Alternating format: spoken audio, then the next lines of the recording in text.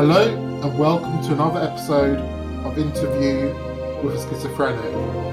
Today I have the great pleasure of having Eric with me from the United States of America. He is 32 years old and he's a diagnosis of schizoaffective bipolar type. So welcome Eric, how are you doing today? Doing pretty good, actually. Thank you for asking. Yeah, that's great, man. Um, so what it is, my first question is always the same. Eric, I want you to give us a history of your mental health journey. What were your first symptoms? Um, how did you get diagnosed? Did you go into hospital? How are your doctors? That sort of thing, just to get a feel for yourself and how your journey began. Okay. Yeah, so with me, I was actually first started having problems as a child. My very first diagnosis was when I was 8 years old. Just because I had issues with my emotions, I would have these mood swings, and everyone noticed, but me. I was completely oblivious because I was under the impression, this is how everyone was. I at that age, I really just couldn't understand that I was different. Yeah, Um, so I had problems in school, and then the school got my parents involved. My parents, at the time, we actually lived in Florida, and Florida is kind of one of those states, like especially in the '90s, where mental health issues were not taken seriously. So my parents sort of didn't take it seriously. They actually were telling me, we think of this as just your way of having an excuse to misbehave. yeah, So that kind of characterized how I viewed my mental illness up until honestly I was an adult. Like I was 25 before I actually went to get help for myself, and by that point I was experiencing hallucinations, and I would hear things. I was actually listening to your podcast with Jen. She said she saw shadow people, and yeah. that's actually exactly what I had been seeing in my adult years. Okay, fine. So as a child, you're kind of having like some sort of bipolar symptoms Yeah. when you were younger. You know, man. I mean, a lot of kids do have mood swings. You Yeah. know, Oh, absolutely. there's it's very most a lot of kids are quite like that, I think. But okay, fine. So maybe it was quite extreme. So you had problems in school, um, and the mental health was not taken. Yeah, mental health has kind of grown over years. The awareness of it. Yep. Um, it's kind of like one of the reasons that I do this podcast is because schizophrenia is still in the shadows. Hmm. So schizoaffective, they're kind of in the shadows, whereas it's kind of like the anxiety and depression, which is getting a lot of press, Yeah. which is fine. But we need awareness for all the conditions, not just anxiety and depression. I agree. Um, so then you had hallucinations. These were visual hallucinations. Did you have any auditory hallucinations? Yeah, and that actually is a problem that still persists. In fact, literally yesterday I just started a new antipsychotic. Um, the auditory hallucinations I have, because I have a like history with my parents where they were very, they just like talked down to me a lot. They insulted me a lot, and my mind sort of plays that on repeat. And so I get hallucinations like that. But for me, it's really bad because like I don't hear them. I hear a specific voice, and it's actually someone who I was engaged to years ago and who died. So Really? it's like being haunted by this ghost that for some reason is just constantly insulting me and trying to tell me to kill myself, things like that. How long has this been going on for? So the hallucinations started when I was, I would say, 22, I believe. How does it make you feel, Eric? Well, it really destroys your self confidence. Like, especially if, because the person, like, I recognize that voice. I'll never forget it. She was not just my fiance, but my best friend. So it's like, if you're someone who you love just came back to you every once in a while to tell you you're a piece of shit. I mean, you just can't have self confidence with that happening. Um, Fine. Um, yeah, because I kind of want people to understand how it feels like to have these conditions. oh yeah. Um, uh, did you have any other symptoms apart from the hallucinations? So I have actually something I've had since I was a kid. I've actually kind of been able to deal with it as an adult. Was I would have delusions that people could hear my thoughts. Yeah. I was really, part of that does come from, like my upbringing with my parents. Like if I had a journal, I don't keep journals anymore because as a child, if I had a journal, they didn't like what they saw in my journal, they beat me for it. And then just sometimes people would act towards me certain ways that I wouldn't understand unless they could see like some of the dark thoughts that were in my head, and I started to think that maybe people mistreated me because they knew what I was thinking. They knew that there's something going wrong with me. Is that delusion still persist now? It does, but it's something I've been able to cope with. I've actually developed the skills to really deal with it and understand that I do have a private internal life. Okay, fine. I mean, so tell us how what sort of emotions go through you when those delusions were at their worst. What Tell us how that felt like. It's I feel so paranoid. Um, if you think you can't think things, you try to just put everything out of your head. Don't think anything, or just try and think, about like happy things, like positive things, like think about compliments about all the people around you, because hey, if they can hear you, I mean, they're not going to fault you for that, right? Yeah. Uh, Um. Yeah. Sorry. Carry on. and just not being able to trust people because you don't know. It's like if you don't know like what people know about you, I guess it's very hard to trust what they think of you. Yeah.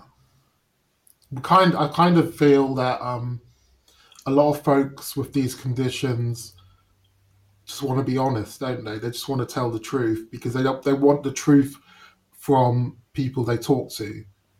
You know. Yeah. Um. And that in a way that's a good thing really because yeah. Okay. So you're on medication, right? You're on antipsychotics or Correct. Antipsychotic, I had just started, and of course, I'm on lithium for the mood swings to stabilize. yeah, because you've got bipolar type schizoaffective. So schizoaffective um, is generally a combination of schizophrenia symptoms and bipolar symptoms. Hmm. Um, so that means you get the psychosis, the hallucinations, and the mood swings. What I want to know also is how does the medication affect you? Well, this new antipsychotic is called Rexulti. One I'm sort of noticing just like a very common side effect with a lot of atypical antipsychotics, where you get like you get stomach aches, stomach cramps, Yeah, stuff like that. It was a little harder to sleep last night. That's actually kind of why like I wanted to get up earlier for this, but it happens that way sometimes. yeah. I mean, I wanted to ask about your sleeping patterns. Um, do you feel that is how do you feel that is affected by the medication? I mean, what was the reasons that you changed your medication? Was it because of the side effects or the efficacy of it? It was actually both. So I was on Risperdal, and I've actually posted this before, that how it just makes me so anxious, but it also really wasn't doing anything for me. Mm. I actually, so I have been hospitalized multiple times throughout my life, and I basically they gave me Risperdal, and when I was in the hospital last year. like literally a year ago. Um, and I hated the place I was in so much. There was so much violence around me. There was so much conflict. It was a scary place to be. It's actually a pretty notorious hospital in my area. So I'm just like, you know what, Risperdal is great. I want to get out of here. Let's go. I'm cured. No voices. Never heard anything. We're good. Let's go. You know. Okay, fine. I mean, you know, I think also the life of someone with this condition, like you say, you've been hospitalized multiple times. It's difficult to find that stability, isn't it? Um, Yeah. Oh yeah, yeah. and also you kind of what helps with making a person stable is a good support network and also support from the state as well. I mean, how do you feel about the support that you're getting? Um, so it's like a mixed bag. I have a wonderful partner who is 100% supportive. I couldn't, ask for a better person to be with me. And the my family I do have as supports, but they have like there's only so much they can really do because they kind of have a difficulty understanding like some of the problems that I have. Like if I'm like I've been manic for the past few weeks, and I'm like I've probably averaged maybe at most hour of sleep at night for the past few weeks. Okay. And they don't like when I'm like sleeping all day. It's like I can't sleep. Literally can't. I try. I meditate. I drink chamomile tea. I wind down. I do all of these like these rituals to try and help me sleep, Yeah. and it's just the illness just does not care. Yeah. Yeah, I mean, because, like for me, I guess the two major side effects for antipsychotics is the drowsiness and also the weight gain. Have you Right. noticed anything about the weight gain? Is that something that has affected you? Um, so I like yes and no. Well, yeah, I've gained a lot of weight in the past like 4 years. In the past 4 years, I've gained 100 pounds. But it's hard to say that it's because of the antipsychotics because I'm also eating a lot and drinking a lot of like soda and stuff to cope because I don't really have that healthy of coping skills. Okay. So, Eric, what I want to ask you is, do you work, or how is your day-to-day life at the present?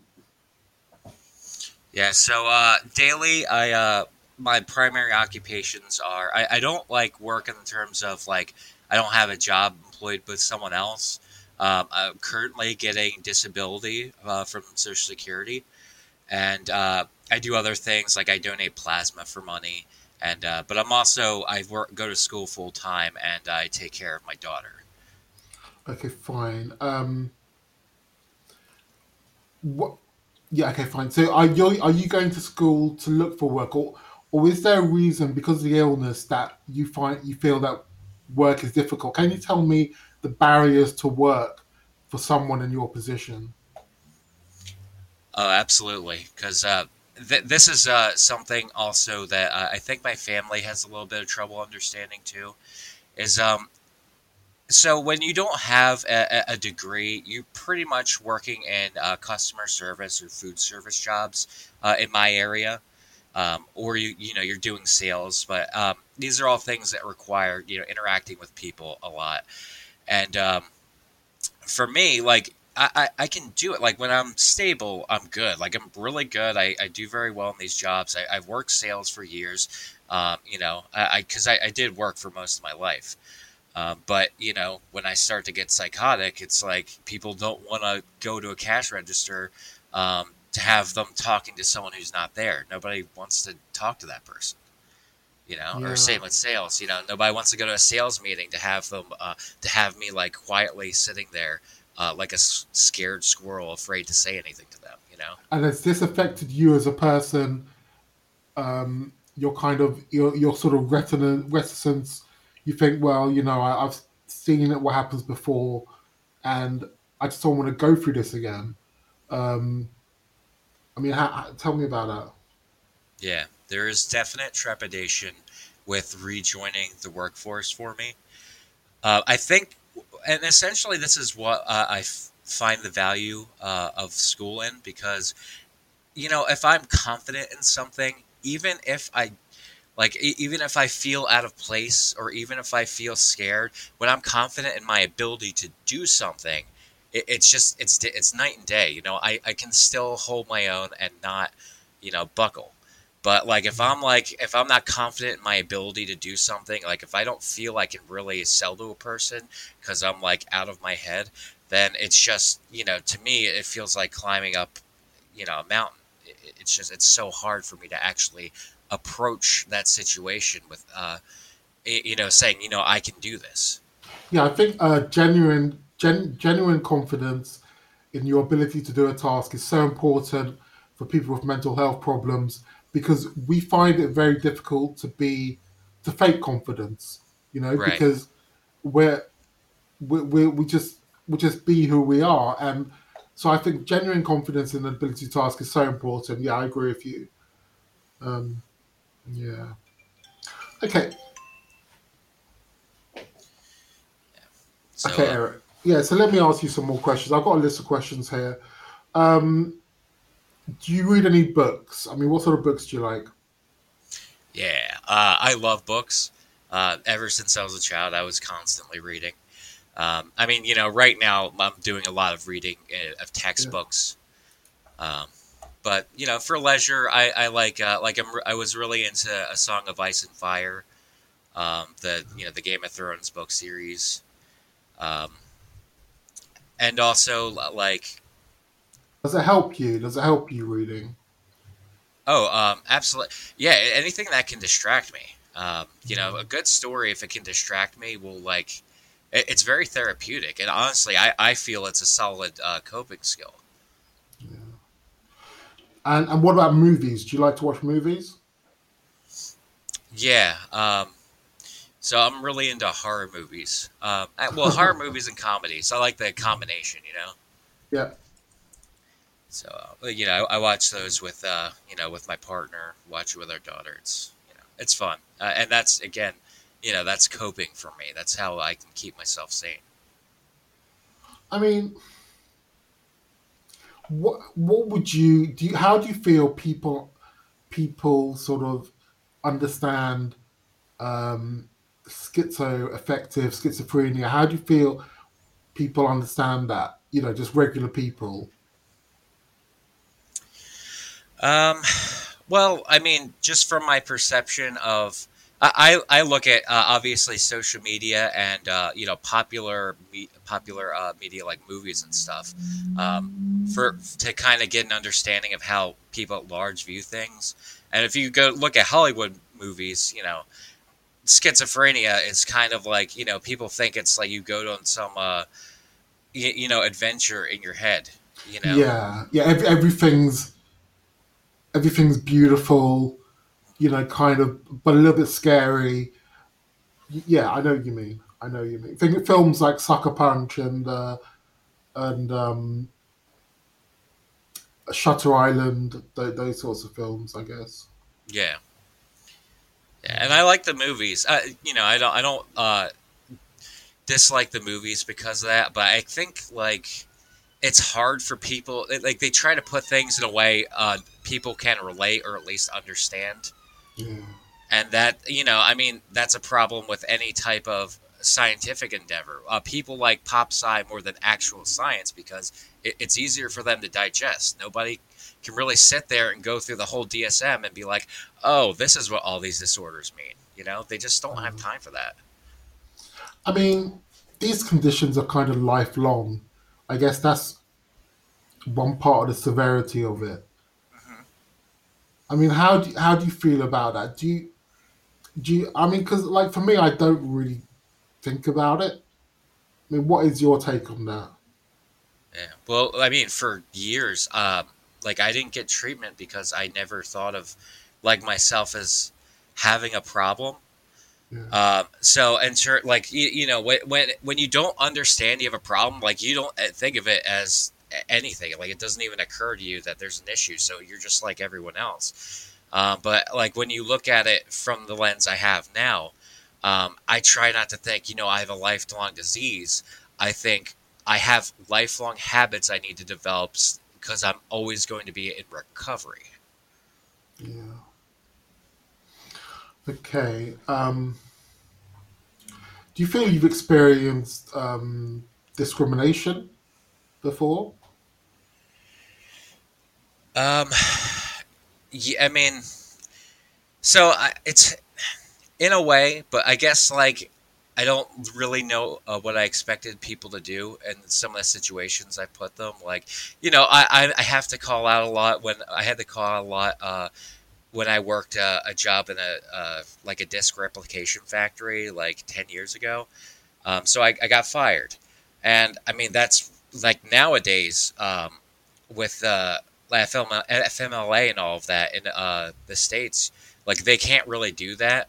So from the lens of now, that would seem like discrimination, but back then we didn't have those rules, and I couldn't have expected anything else. So it's but I mean, actually, probably a more poignant example is I have in school when I was a child, because there were some really kind of damaging experiences I have. Like one time, for a while, the teacher, like if I started to act up, like if I was manic and like I was talking a lot, very jittery, they put me in like the broom closet because in those Okay. schools back then they had closets. They put you in the closet as a punishment. You have to do your Wow. work there.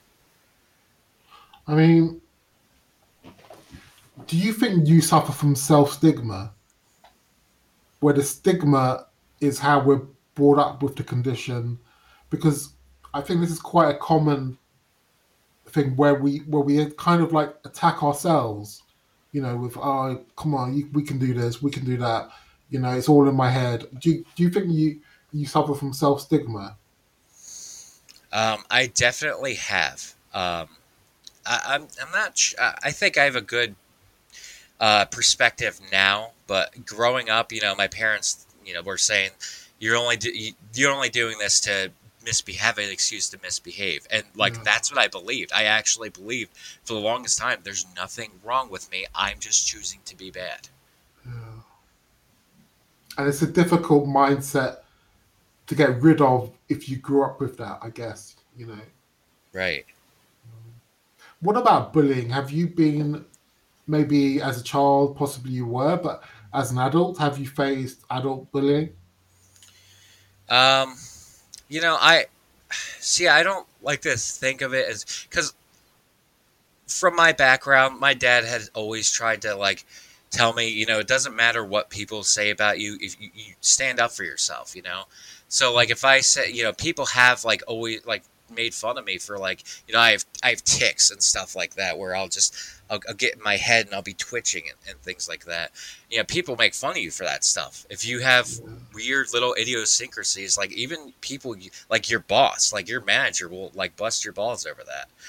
Um, so, I mean, in a way, but I don't like to think of it because, like, as bullying, because, I did tell them off. Like, I would get mad if people got too aggressive with me, so it's not like I just was a victim. I did try to stand up for myself when I could.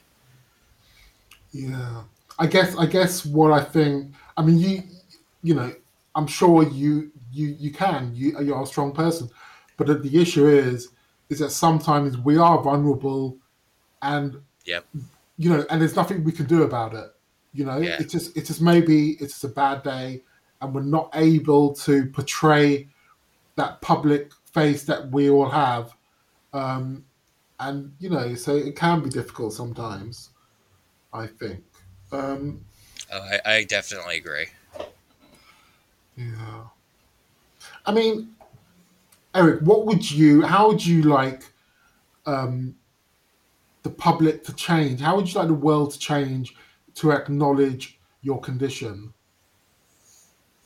Well, honestly, it's not even just like my condition or any mental illness. I think there's a key way that our society needs to change, and that's to just like chill the fuck out. Like you don't have to be on someone's case. Like you don't have to like see something that like seems off to you and instantly insult someone over it. Just like move on. It doesn't have to be your business. You know, just stop going out of your way to make other people miserable. Like we're all miserable because of other things in our world. We were born to a world of scarcity. Things suck for a lot of people, and we don't need to make it worse for each other. Yeah. I think there are a lot of people talk about narcissists, and they cause a lot of problems. It's difficult to pigeonhole people like that. I think it's Yeah, probably sort of narcissistic behavior in some folk. Do you know what I mean? It's not. I yeah, don't think anybody. It's not black and white, is it? right, Um, right. but yeah, there are some people who can be cruel and unkind, and and it doesn't help society, like you say. You know. Yeah, yeah. Okay. Just wanted to add, just in general, just all of us. I think everyone can benefit. Just focusing more on improving ourselves over bringing down others. You know. Yeah. I mean, yeah. That. I mean, to me, when you say those sorts of things, I tend to think we need to be kind of more spiritual rather than material, capitalistic, all this sort of thing, but more spiritual, where we feel sort of more compassion to our fellow man, to our fellow woman, a compassion for nature, a compassion for all living things. I think I think that's what I think when you talk about those sort of things. You Yeah. know, um, and it's difficult because it's not like religion, where they're just trying to teach you how not to go to hell. But Right. spirituality is really about just being more compassionate to folk. I think it's so important. Yeah. No, I agree with you 100% there. Um, yeah, I definitely, I feel like, because when I was young, down in Florida, like there's a lot of like religion. Um, I was kind of sucked into that because that's just what's around. And I was pretty devout Christian as a kid. But I started to realize I didn't care so much about the Christian churches. I was just extremely respectful, or I had just had a lot of respect for Jesus Christ and like his philosophy. I didn't Yeah, care about the Old Testament. I just liked Jesus and the way he thought of how you should treat people. yeah. I had these comics. I think when I was in hospital, this long time ago, about 50, over 15 years ago, maybe longer than that. But I had these comics of Jesus Christ's life, and that was so much more useful for me than any religious education lesson or any Bible, because it just Jesus was like a really cool guy. And like if there was like an authority figure, he would point out. He was a bit like Socrates from ancient Greece. He would point out what they were doing wrong. He was like kind of like a rebel to authority, which is really cool, and you don't really hear so much about it. I think. Yeah. Yeah. Okay, Eric. I think we're about to wrap this up, and I just got two more questions for you. The first question is I want you to speak about anything which I haven't asked you so far. If there's anything you would like to talk about, please do. Um, well, so one thing I struggle with, and especially when you get psychotic or you get manic, and you're experiencing these things at the same time, tend to get very irritable. Um, One thing everyone should really try to understand is, even if you're extremely mentally ill, do everything you can just to be, even if it's the hardest thing you can do, just to be kind to the people around you, the people that are in your support network, even if they're not perfect, even if sometimes they can't be there for you. Just give them a smile and tell them you appreciate them. Even if you're in your darkest moment, it's going to make you feel better if you just appreciate someone who's been there for you. Yeah, that's good advice, man. You don't often hear that perspective, but yeah, that's that takes a heck of strength of character, I think, to be able to do that. Yeah. Okay, and so Eric, the final question is, what type of music do you like? What kind of genre? So I'm extremely eclectic. Hmm. So I'm really into like Baroque composers like Bach. I mean, it's like pretty mainstream composers Yeah. like Bach, and then Romance, Beethoven, and Mozart, and all that. And But I also get I like heavy metal. I like some more like older bands. I don't really know how to define their genre, but I've been really into like Creedence Clearwater Revival, Okay. um, and kind of like I guess it's like 60s, 70s type of music. Okay. Um, Okay. Well, that's fine.